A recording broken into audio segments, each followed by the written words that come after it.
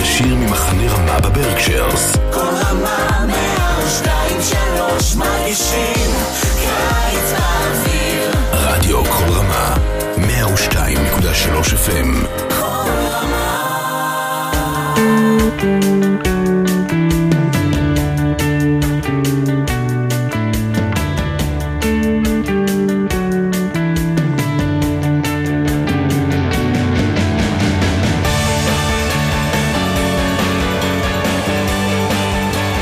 Shalom and welcome to another edition of Parsha Talk. I'm Rabbi Elliot Malin in Highland Park, New Jersey, the Highland Park Conservative Temple Congregation on Shemet. Joining me, my good friends, Rabbi Barry Chesler, Solomon Schechter Day School, Long Island, Rabbi Jeremy Kalmanowski from a room in New York City, from somewhere in New York City, Anshe Chesed. It's great to see you. We have an amazing Parsha. This Parsha gives us some of the real important commandments of living in the land. You come to the land, and of course these are commandments that are issued at Mount Sinai, and they deal with the land, and they take us into the cycle of the land. You are going to count 7 years. Sheish shanim tizra sadecha. 6 years you may sow your field. 6 years you may prune your vineyard. But in the 7th year the land shall have a Sabbath of complete rest. Uvashana shvi'it shabbat shabbaton.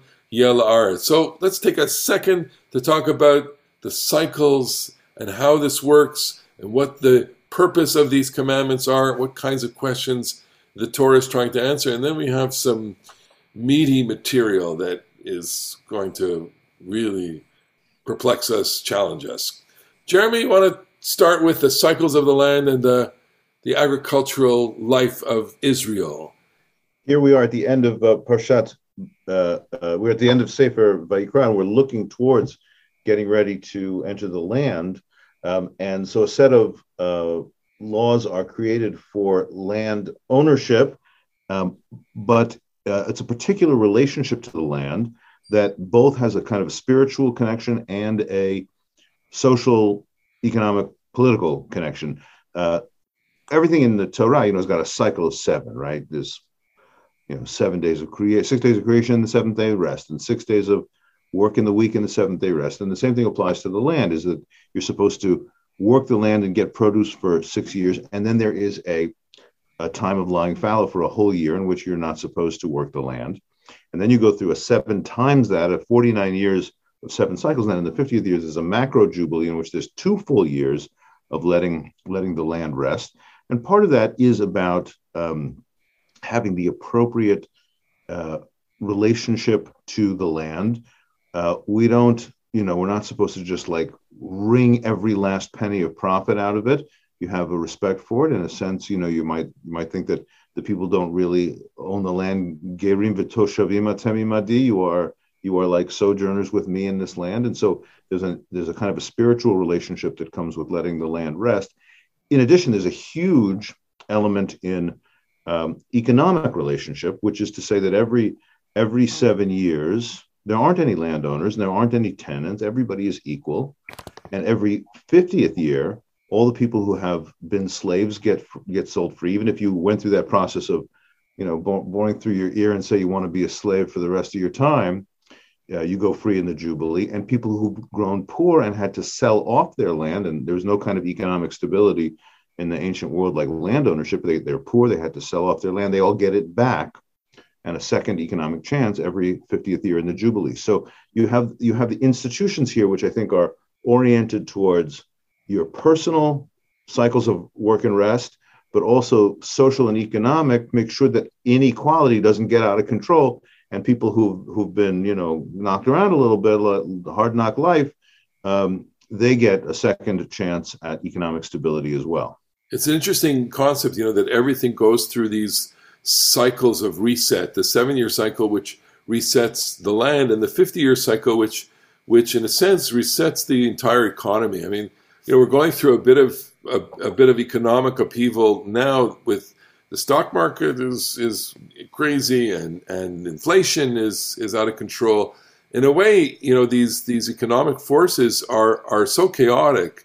And here, I think the Torah is trying to impose a certain kind of order over what could, in fact, become a rather chaotic and orderless system. I don't know, Barry, you want to have any reflection on this? Sure. It reminds me very much of medieval history, where there was a concentration of land in the great landowners, and the people that worked the land became almost enslaved. We refer to them as serfs because their status was not much better than a slave. And I think that, there are a lot of curiosities about both the sabbatical year as it's described here. You also have descriptions in Sefer Devarim and Sefer Shemot, and the Jubilee year, because it's sort of hard to figure out what exactly the Jubilee year is, because if you're not going to grow anything for the 49th year, which is the seventh sabbatical cycle, and again, not in the 50th year, you're not going to get any crops for another year after that, because as we know, you don't just plant and grow in a week. It takes an entire season to prepare the land again. But I think there's a leveling here, not just of the land, but of our relationship with the land, because the Torah's phrasing is that when you rest on the seventh year, the Jubilee year, it's going to be for food for you and for everyone else. So a farmer, especially at this time in history, is mostly growing crops for himself. I assume most of the farmers were male, but him or herself. And in the Jubilee year, that land has to be shared. The produce of the land has to be shared with everyone. The farmer has no more claim on his land than does the neighbor. And I think that the point here is to reinforce over and over again that the land does not belong to us, but we belong to the land. And the land is our master, as it were, and we serve it in the same way that we serve God.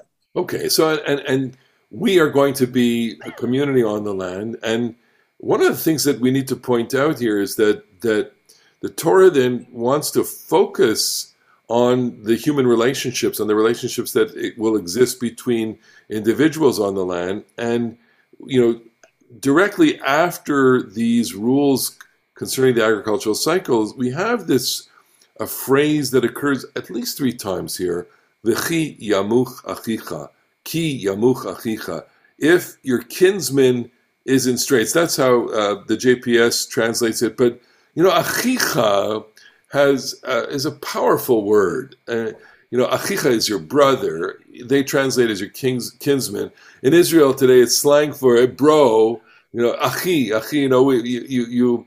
And if you're a stranger, there's an implied intimacy, even if you're a stranger, because we're kind of related to each other as Jews.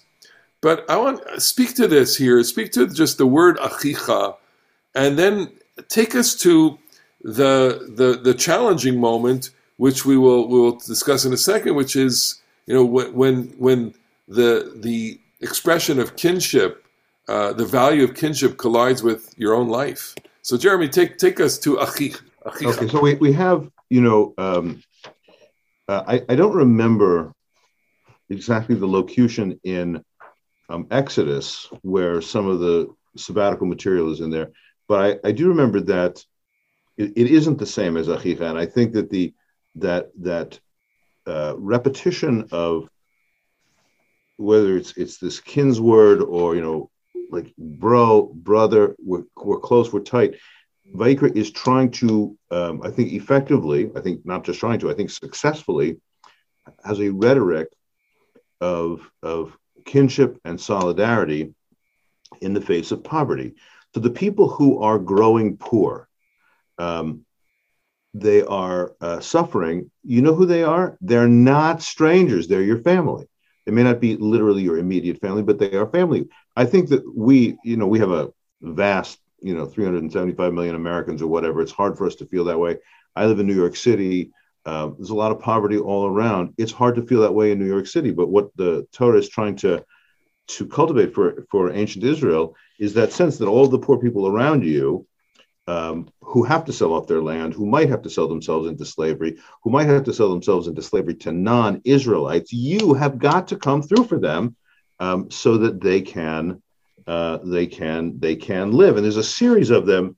It's like if they have to sell off their land, you're going to buy it back from them, and that should take take care of it, or they might have to sell off their land in the city, and you're going to come through for them, and that should take care of it. But if that doesn't take care of it, he's growing poor. You got to give him he's suffering. Mata yado imach, his hand is wavering. Ve'chazakta bo, you got to pick him up strong. Geret toshav ve'chayimach, you got to give him a job so that he can. You got to give him a loan so that he can maintain himself economically, and you can't take any interest. And then, if the person has to even sell themselves into slavery, I happen to be in 2539 here.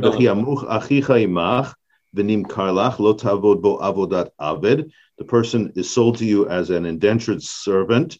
You can't treat them like a slave. You have to treat them like someone who's got a respectful, dignified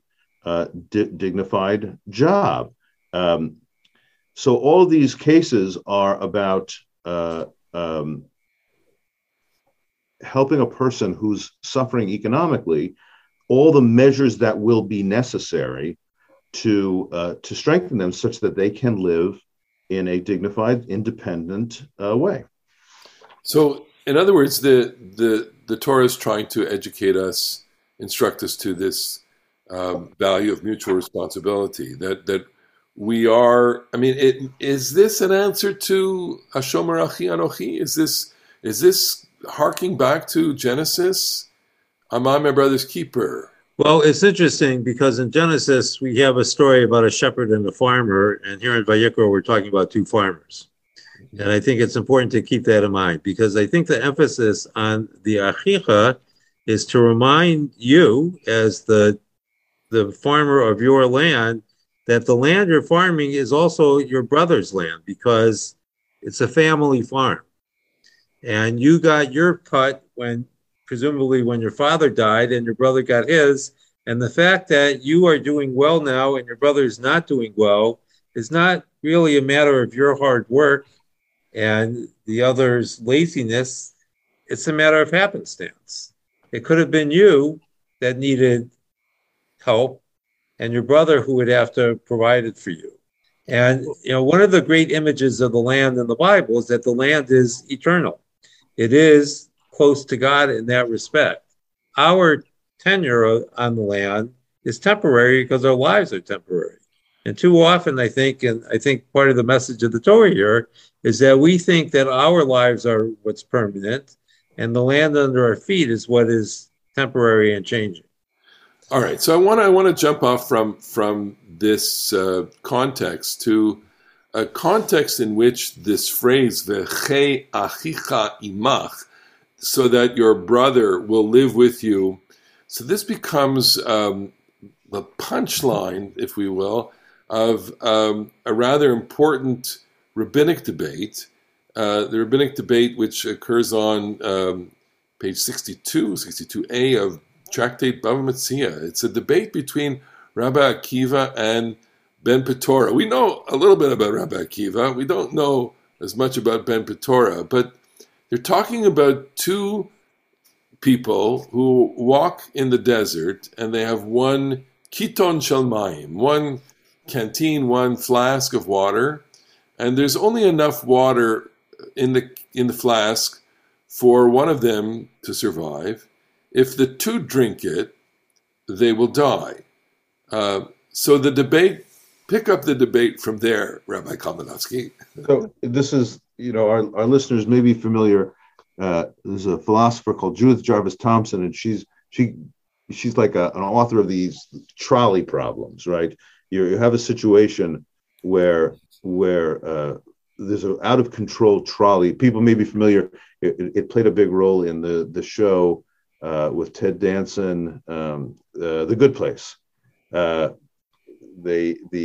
character played by Kristen Bell she's a bad person and she's been sent to the other world and she's getting a moral education, and so it raises the problem of there's a certain number of people who are the trolley problem in the way it's usually talked about.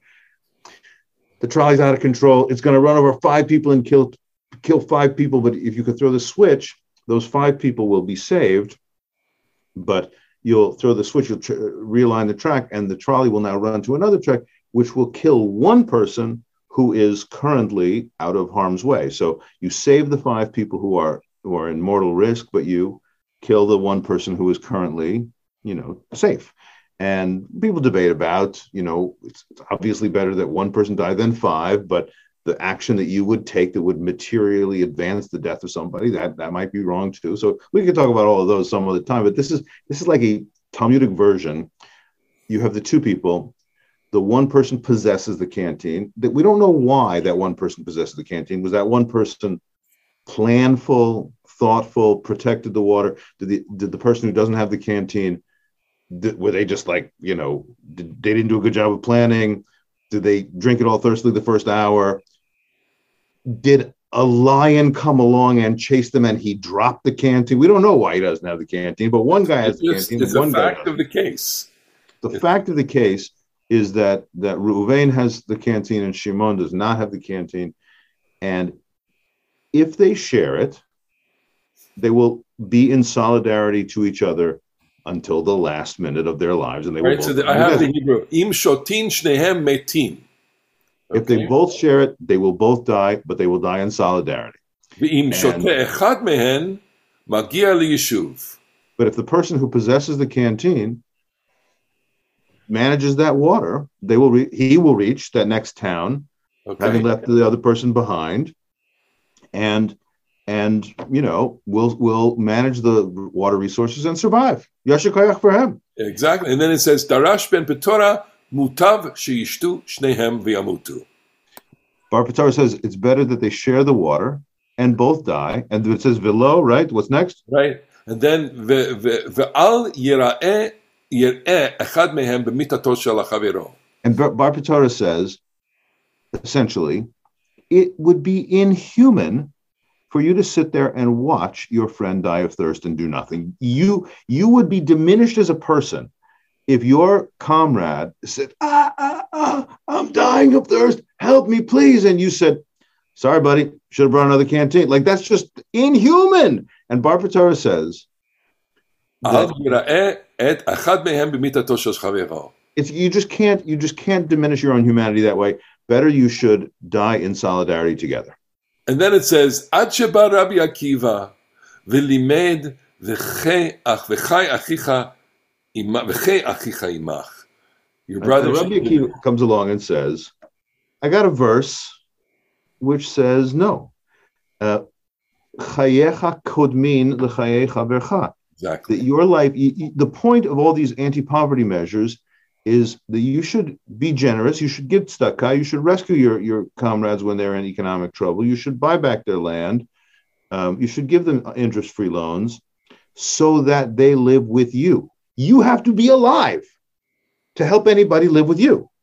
So his position is, you got to protect your own life, and then all the other good things that you may do as a member of society, all the other mitzvot that you may do as a worshipful person, all the other acts of tzedakah, that they become permissible, theoretical, practical, if you survive it. If you don't survive, you're not going to do anything good. So Rabbi Akiva's like, no, hang in there, get to the next town, and you might have to watch your friend die of thirst. It's so difficult to contemplate this, and we don't have the ultimate frame of reference where we have had experience where we need to give up our lives or we need to watch, endure someone suffering like this. I'm wondering, the dilemma is posed in such a way that we don't get to see the next scene, and if we were to go ahead with the next scene, it's like, so the person who has the canteen survives. And my question is, how does he live with himself, right? How is it possible to live with yourself when, yes, according to Rabbi Akiva, it's your water, you take the water, but how do you live with yourself as a human being after that? And is, what other dilemmas come out of this? Or does this satisfy an impulse of altruism or even martyrdom here? And how do we focus on this? How do we reflect on this this kind of situation? If the dominant theme here is chayecha kodmim, your life is for, I can get that. You have to save yourself. I think about that. My example of that is, the announcement comes on before you take off, and so the flight attendant says, if we lose oxygen in the cabin, put the mask on yourself and then put it on the person seated next to you. So I kind of relate to this as, save yourself first, because you will be needed to save another person. I don't know, Barry, you want to you kind of. Yeah, it's, as you well say, it is a difficult story. I find Bar Patora's argument to be perplexing, because the assumption seems to be if they both drink, they will die at the exact same time, not facing each other, because otherwise they would each see the death of the other. And I find that troubling as well. And I think that part of the answer is the expectation that the person who is going with the water is going to keep going. And at some point, the person without the water is going to fall by the wayside. Not necessarily that he is going to minister to the person who's dying. That's one way to read it. And I think the way that you live with yourself ultimately is you rely on human resilience. I think that we all, or most of us, have within us a tremendous drive to live. And we can assimilate all sorts of things, sometimes in healthy and sometimes in unhealthy ways, that enable us to live through terrible situations. So would you write the story, the next chapter of this as, and so the guy took the water, the person who owned the canteen, he drank the water, and then he trekked, however many kilometers, miles it needed to trek. He was able to secure a supply of water, and he went back to his friend with a supply of water to save him. And does he save him? Never. I don't know that he does, because in life we often, our best efforts are not always rewarded in the way that we wish.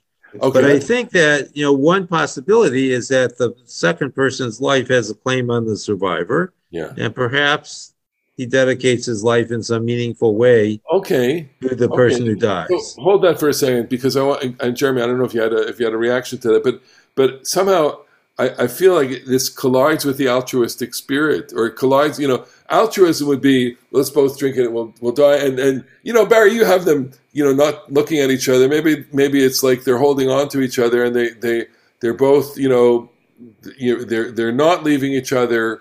This is there's heroism in Bar Patora. This is 9/11, the guy who stays in the tower with the guy in the wheelchair. I'm not going to let you go. I'm not going to let you die alone. And he's saying, no, you need to save yourself. You need to save yourself. There's something very ultimate about this, no? Perhaps. There's the late President Reagan used to tell a story related to this, and maybe it sheds some light on it.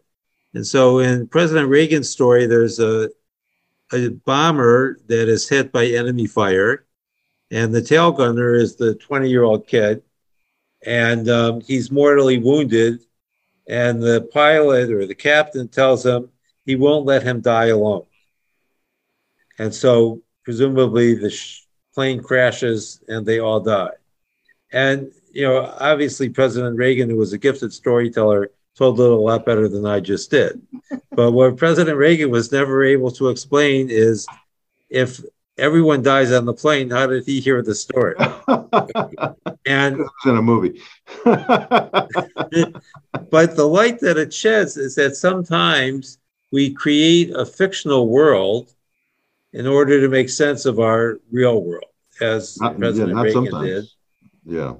And I think that, perhaps in this case, the best we could do is figure out what both Rabbi Akiva and Bar Patora are actually saying. Because I think the way that Jeremy represented Bar Patora, his position and the words that he chooses don't necessarily make sense. I don't know that it's altruistic to let two people die when only one is necessary. So what you're saying, it can't quite be. You're right about the word altruism in this case, because it's not for the sake of your fellow, or at least it's uh, it because if two people are going to die, it's funny to talk about this as altruistic. It is, however, you can still think of how you can talk about it as a moral triumph. And Elliot used the word heroism, which I think is true. We're all going to die, and let's hope that we, die amidst acts of kindness and care and love. And I think Bar Patorah is saying that it would diminish you as a person to be so cruel about it.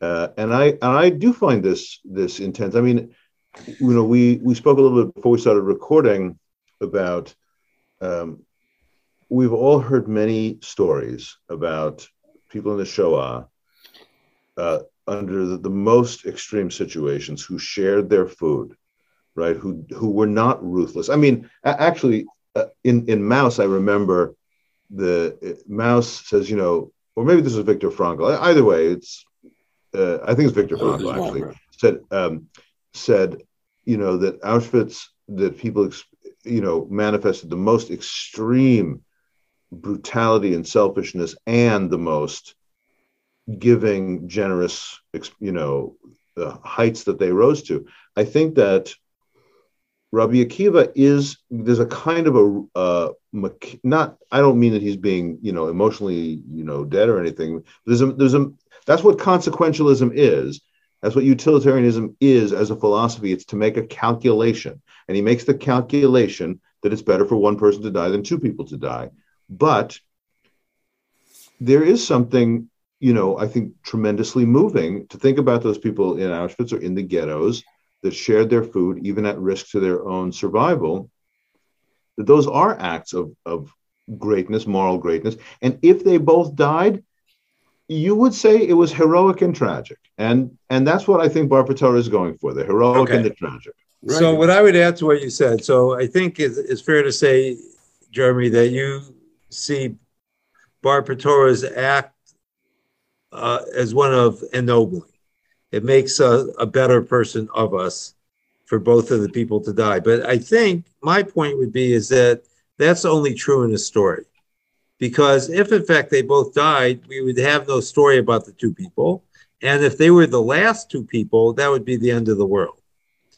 And I think that sometimes we have to think about that as well, that there are, our task, as it were, is to live a meaningful life. And in order to do that, we have to live. That has to be our choice. Let me ask you this question, okay? Because maybe there's a resolution, which is, I have the water. Okay, I'll be the altruistic person here. I have the water, and Rabbi Akiva has given me permission to drink it based on the text.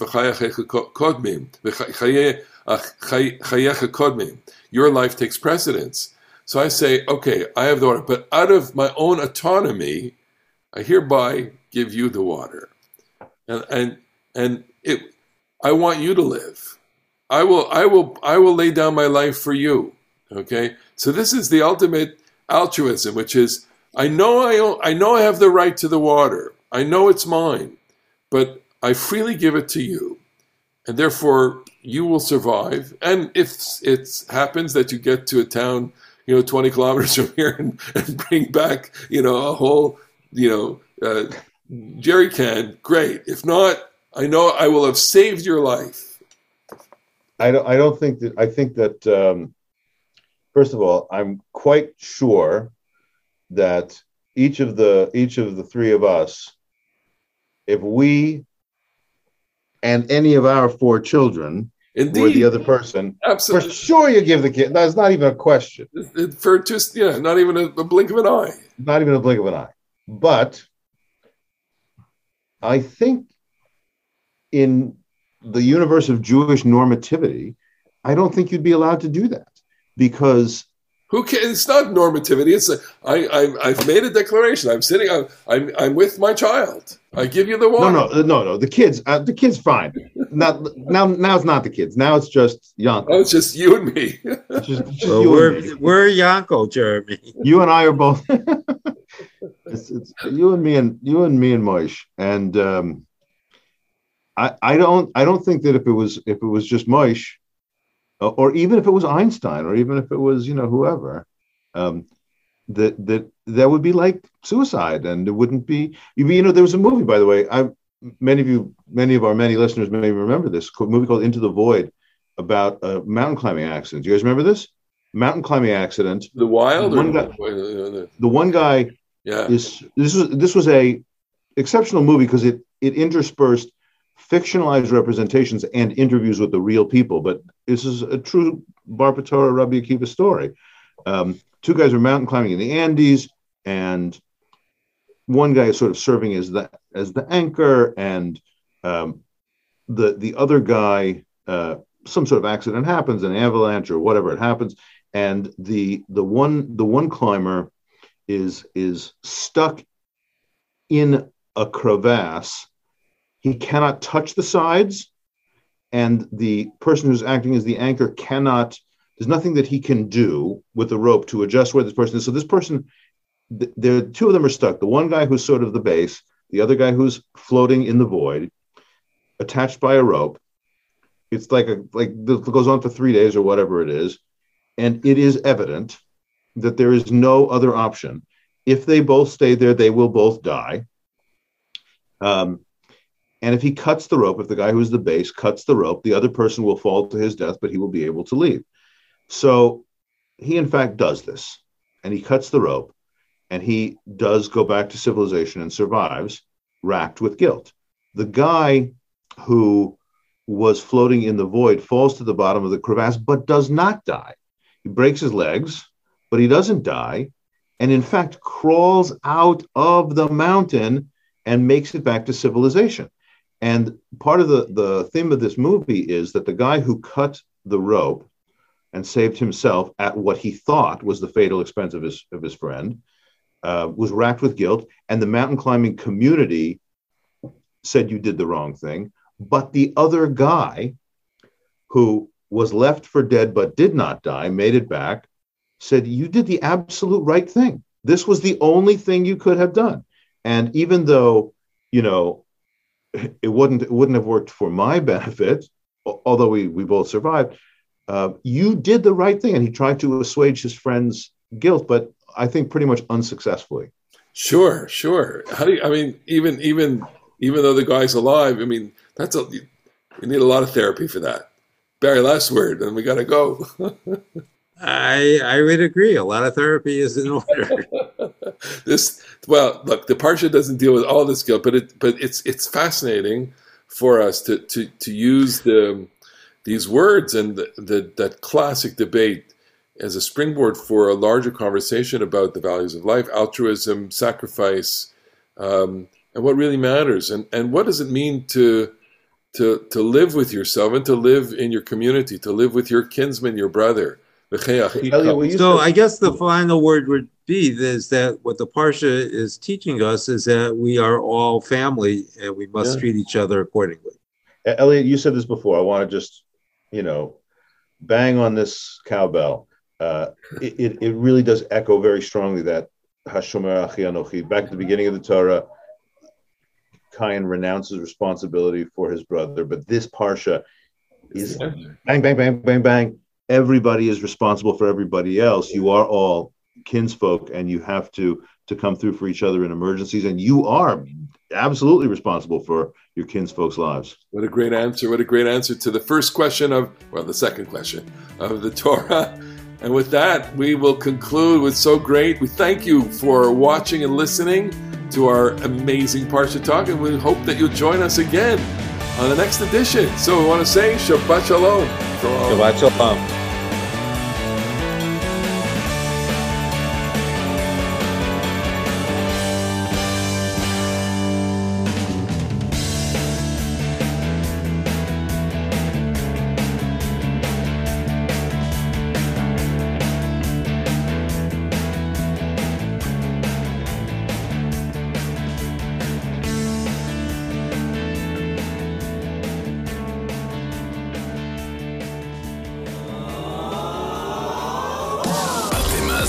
לשידור ישיר ממחנה רמה בברקשיירס. כל רמה 102.3 מרגישים קיץ באוויר. רדיו כל רמה 102.3 102.3 FM. כל רמה